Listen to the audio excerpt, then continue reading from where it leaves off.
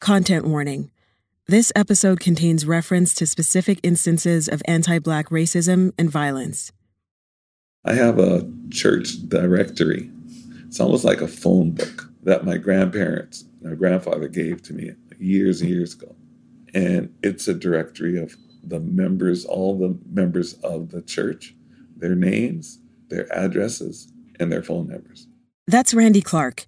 He grew up in Vancouver's Hogan's Alley, essentially a lane running between Union and Pryor Streets, and from Main Street to Jackson Avenue. So with a directory in my hand, I can walk the streets and say, the Brown family lived in this location. This is where they resided. The Risbys, the house might not still be there. But this is the address that they lived in when they lived in this area. Over the years, Hogan's Alley became the only area in Vancouver with a largely Black population, mainly because of the housing discrimination pervasive in the city. The church Randy is talking about was called the Fountain Chapel Church. As you can tell by his description, it was a social and spiritual heart of Hogan's Alley.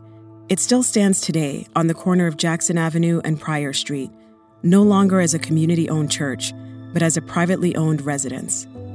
When people lived here in this community, in particular Black people, they knew one another because there were always activities that would stem from that church, going to picnics and whatnot, socializing. Aside from the church and a few landmarks here and there, Hogan's Alley no longer exists. There's no Black neighborhood to speak of. Starting in 1967, the area was targeted by the city, labeled as a slum, and bulldozed, piece by piece, to make way for a freeway that was never finished. So when the community was dispersed, people over time would lose contact with one another. I think as a Black person growing up, I have lost a great deal by not being a part of that community. This is the story of death by city planning and how historic Black communities are still fighting to be remembered. You're listening to A Place to Belong, a history of multiculturalism in Canada.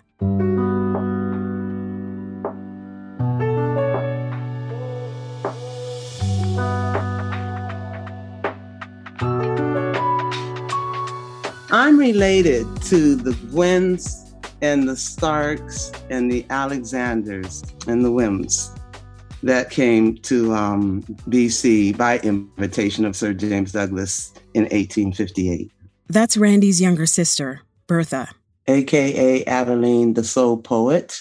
The Clarks' ancestors arrived in BC from San Francisco in 1858, among some of the first Black pioneers in the area. Some settled in on Salt Spring and others settled in Victoria, and they're still there. The James Douglas Bertha mentioned was a governor of what is now British Columbia. At the time, BC was a British colony, and it was Douglas's job to keep it that way.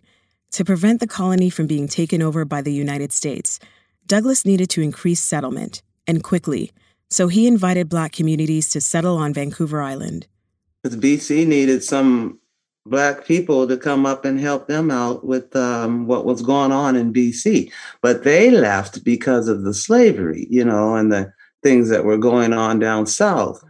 On April 25th, 1858, 35 Black immigrants from San Francisco, known as the Pioneer Committee, made their way by steamship to Victoria. It's very likely that some of Bertha and Randy's ancestors were on this same steamship. They were a big part of the community. I mean, they came up here and they just started doing things. The word pioneer might make you think that people like Bertha's ancestors were some of the first Black people to settle in Canada. But that's not exactly true. Black people have lived in what is now Canada since colonization. In fact, the very first recorded Black person in Canada was a man by the name of Matthew de Costa, an interpreter in the early 1600s. But not all arrived of their own will. Thousands of people of African descent were enslaved here for more than 200 years, between the 1600s and 1800s. While it's true that more than 30,000 came from the United States through the Underground Railroad to seek freedom, and a few others were later invited to settle, like in the case of the Pioneer Committee, thousands were brought to Canada as property. These legacies of anti-Black violence and oppression shaped the Black communities that were established and often later displaced across the country. In the 19th and 20th centuries, many Black migrants settled in Canada to escape racism south of the border, including Bertha's family. My grandma's family, they bought their freedom, right? They paid for their freedom. But much of what they were escaping, they found here too. At least one Canadian doctor traveled to the U.S. to purposely spread misinformation to discourage Black settlers from moving to Canada.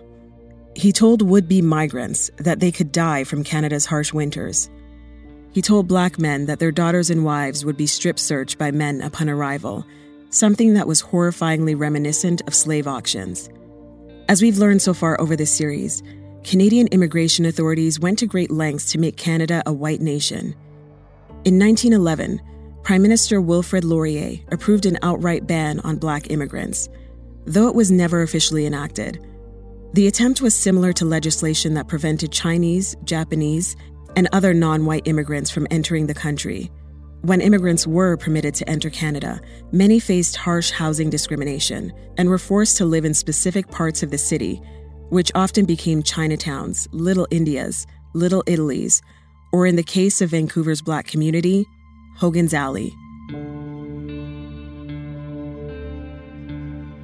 Between 1858 and 1860, roughly 800 free African Americans from California migrated to Vancouver Island. Later, some migrated to other parts of BC, including Bertha and Randy's grandmother, Vi Moore. She was born on Salt Spring in 1901. That's Salt Spring Island, just off Vancouver Island. By the mid-1940s, Vi and her husband Bob Moore lived in the working-class neighborhood of Strathcona in East Vancouver.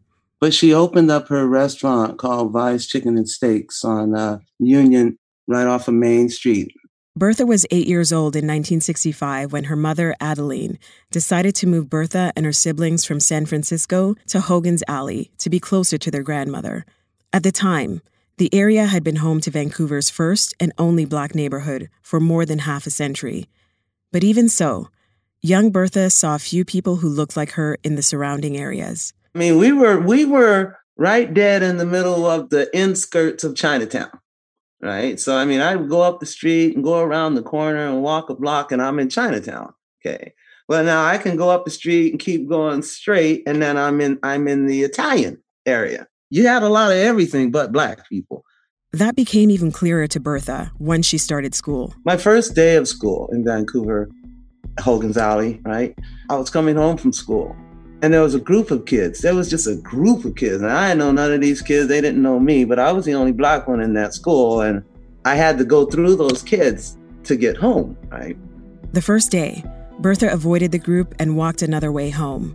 But on the second day, she decided to take her regular route, right through that crowd of kids. And so I walked through them, and then this boy hit me in the back of the head, right? As soon as he hit me in the back of the head, that was all she wrote. I had to drop the books, and we had to fight. No, I wasn't tough. I was just aware. Aware that this wasn't just kids fighting after school. Aware of the reason why she was attacked.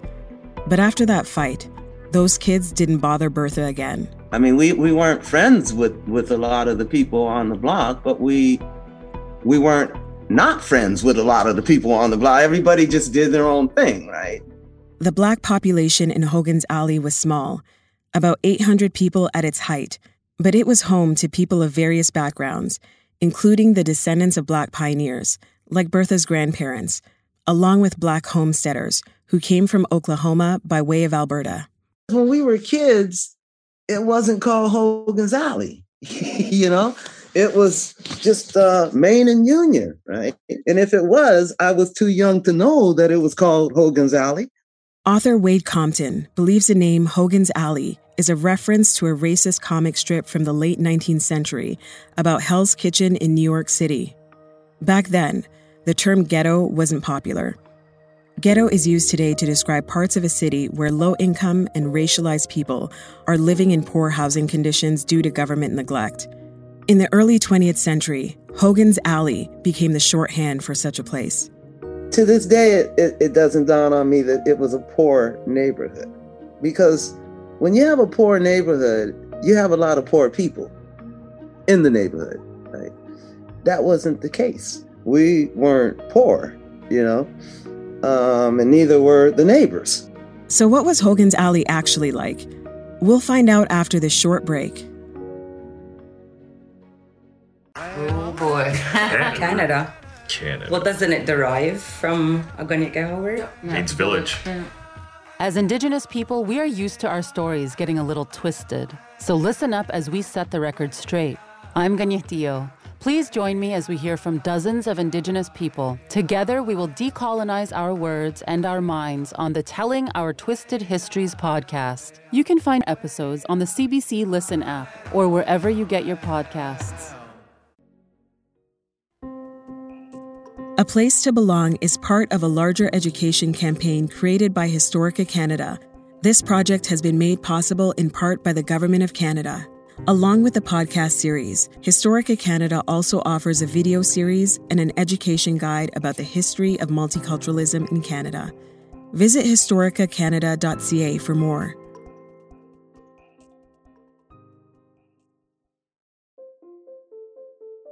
In reality, Hogan's Alley was a cultural hub, home to both laborers and artists alike. Its location, right by the Pacific Central Station that connected to the Great Northern Railway, was no coincidence. Many Black sleeping car porters working on the trains would end up in Vancouver. The African Methodist Episcopal Fountain Chapel Church that Randy described in the opening was co-founded in 1918 by Jimi Hendrix's grandmother, Nora. It became the heart of Hogan's Alley. Then there were the restaurants, like Vi's Chicken and Steakhouse, or Leona Risby's Country Club Cafe, where entertainers like Leona's daughter, Thelma Gibson Towns, would perform.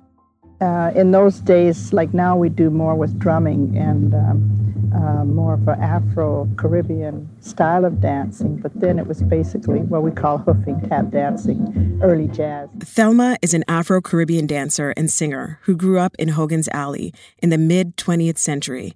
This is her speaking in a 1994 documentary by Cornelia Weingarten and Andrea Fatona called Hogan's Alley. But it was recreation. It was fun for us. I don't think we really realized that we were passing on a time of culture or a series of culture. If you lived in Vancouver between the 1930s and 60s and liked good food and jazz, Hogan's Alley was a place to be.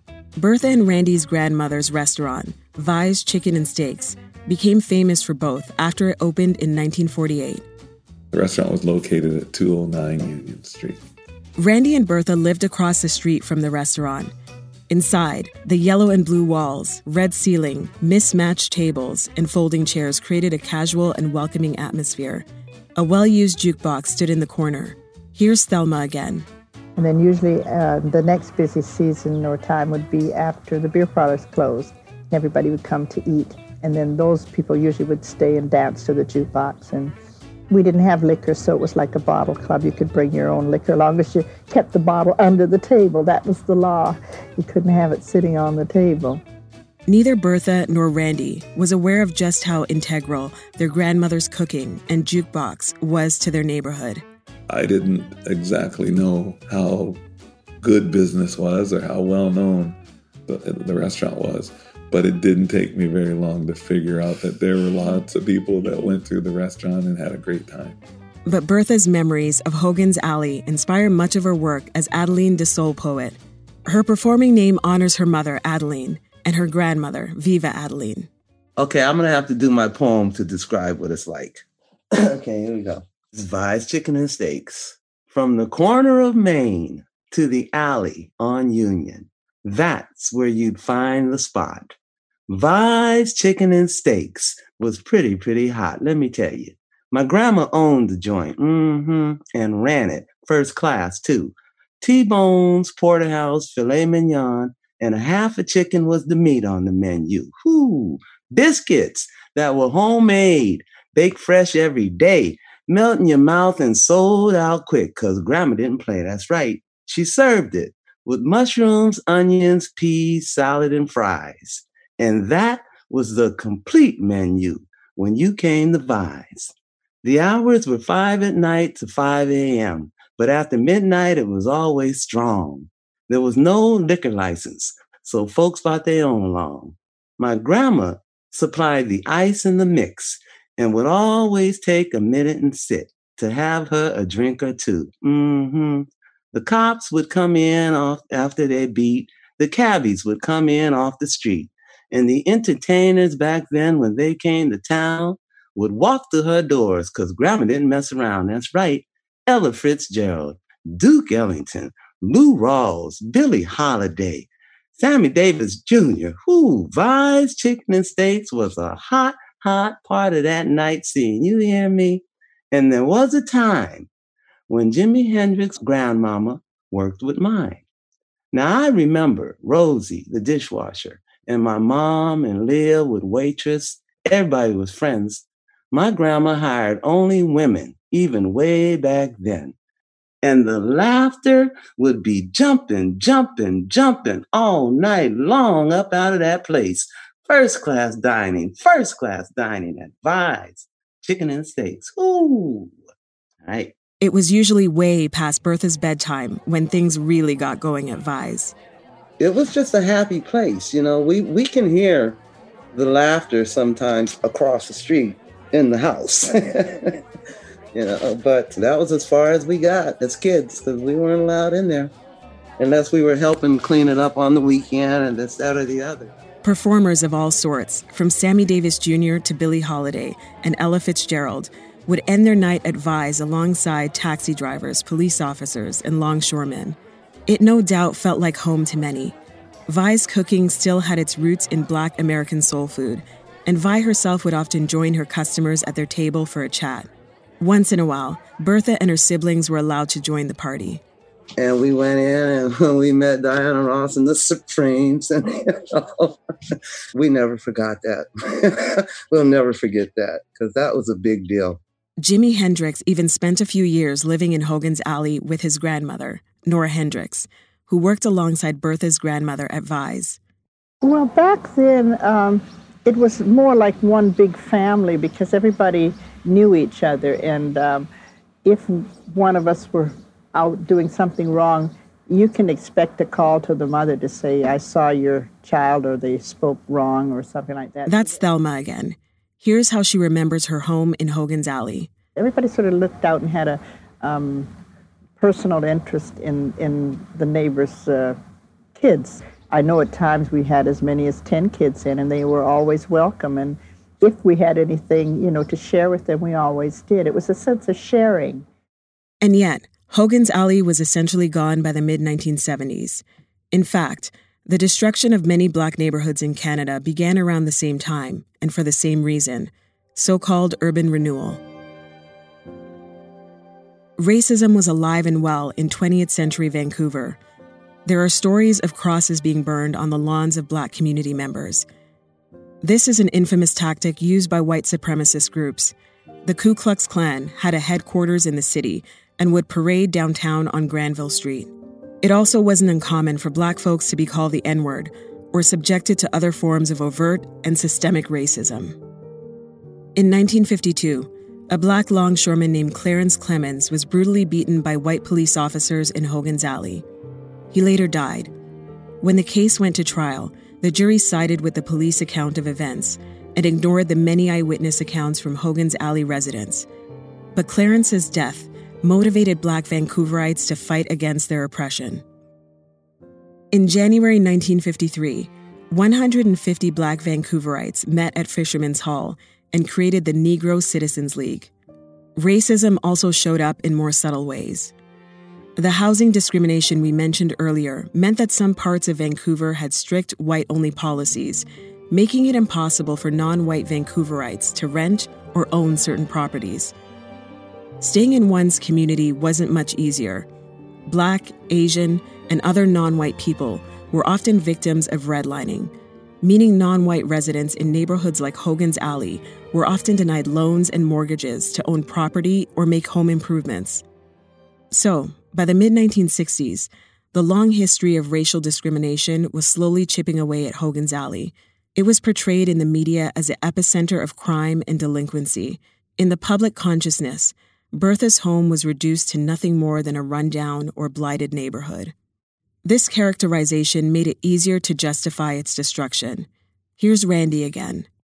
In 1965, it was not a pretty sight. Over the years, I learned why, because the community in that area specifically had been more or less left to be run down. When people moved out of the homes on our block of Union Street between Main and Gore, that house remained empty, or the building was removed from the lot. Therefore, the lot became empty. And sometimes old wood was on the lot, tall grass was on the lot, or garbage was on the lot. And again, I wasn't aware of why this was happening as a 12-year-old, as a 13-year-old, but eventually I became aware of it. And it had to do with the viaduct.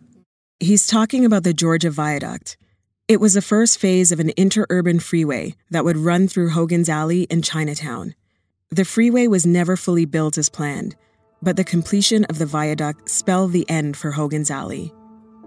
Well, the Black community was affected hard because that side of the street that they tore down was where the Black community was formed right there, right? That's Bertha again. Chinatown was still set. The Italian population was still set, so it was targeted straight at that Black community. Yeah, let me put it like this. It was a different atmosphere for me, okay, and for the family, because there were no more Black people, right? Because everybody had to go wherever they went.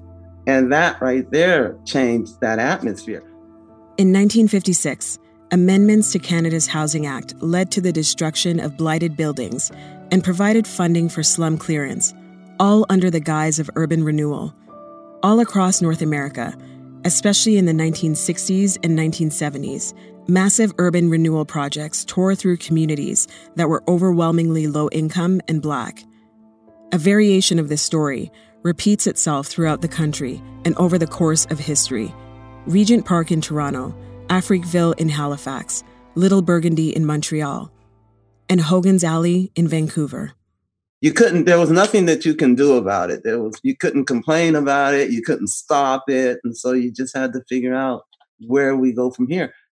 After Bertha and Randy's grandmother could no longer work, their mom, Adeline, took over Vi's Chicken and Steaks. It stayed open for a few more years, but the community that brought Vi's to life was no longer there. It closed in 1979. It's important to remember who built Canada's Black and African diasporic communities, descendants of those who were violently ripped from their homes and scattered throughout the world via the transatlantic slave trade. These descendants, then and now, have historically found strength together. And Hogan's Alley is what brought Black Vancouverites together. Remember what Randy said at the beginning of this episode? When people lived here in this community, in particular Black people, they knew one another. With Hogan's Alley gone, Vancouver's Black residents lost their connectedness to each other. They lost their Black businesses, and in turn, Black jobs. They lost their homes, and the community lost track of itself. We absolutely did, yes. That is very true. And then there was, what Black people in Vancouver, they're everywhere. It's not just one area. They're scattered all over the place now. For Bertha, nothing can remedy this loss. You can't destroy something and then think that you're going to come back to it and everything's going to be okay. I mean, once it's gone, it's gone. Today, Vancouver's Black population is larger and more diverse than when Bertha was a child. But there remains no Black neighborhood. Black Vancouverites are dispersed throughout the city, representing about 1% of its population. They have never been able to make a part of the city their own, as they had with Hogan's Alley. And for a long time, the historical significance of the area wasn't even officially recognized. But thanks to groups like the Hogan's Alley Society, there are now plans to create a nonprofit community land trust where Hogan's Alley used to be, which would include a Black cultural center. But even communities like Hogan's Alley that exist today continue to be at risk in cities across Canada.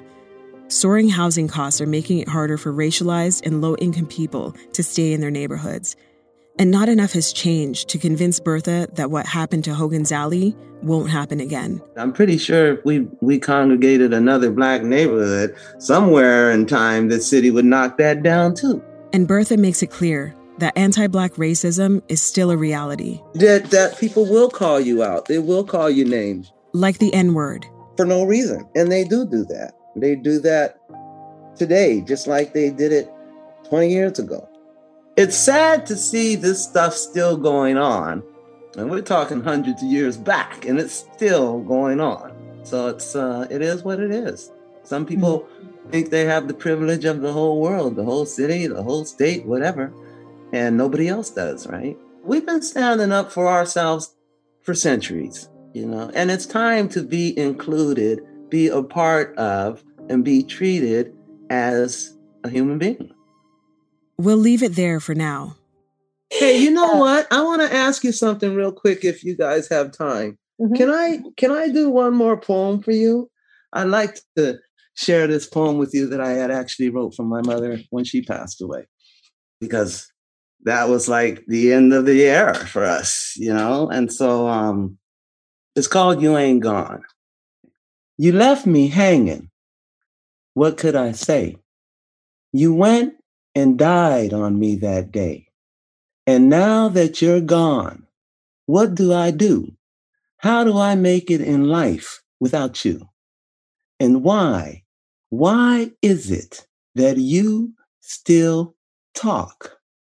I hear your voice upon my walks, fussing, bossy, telling me the things I need to hear. You ain't gone. You see, I feel your presence. Your spirit is strong. I know these feelings I have ain't wrong, 'cause I laugh when I hear the things that you say. I answer you back as I go about my way. I thought I had lost you. That's all I envisioned. But I thank God for giving us this beautiful connection. 'Cause now that I know it, this is cool. 'Cause you left me the biggest part of you, the gift to realize that we're still together. That's right. That's spiritual power. That's it.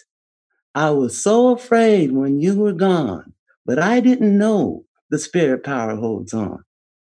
So I look forward to awaken and spending my day with you in my mind, with you in my way, laughing with you now as you laugh too, because we both know we've got separate things to do.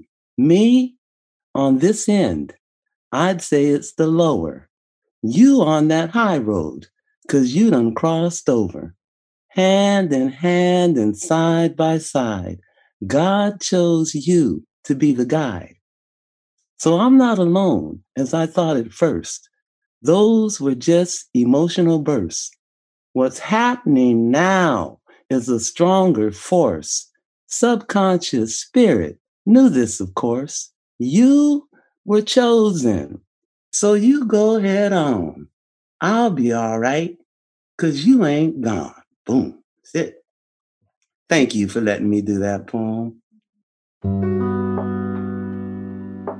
On the next episode of A Place to Belong, we asked, what does the multiculturalism policy look like in practice?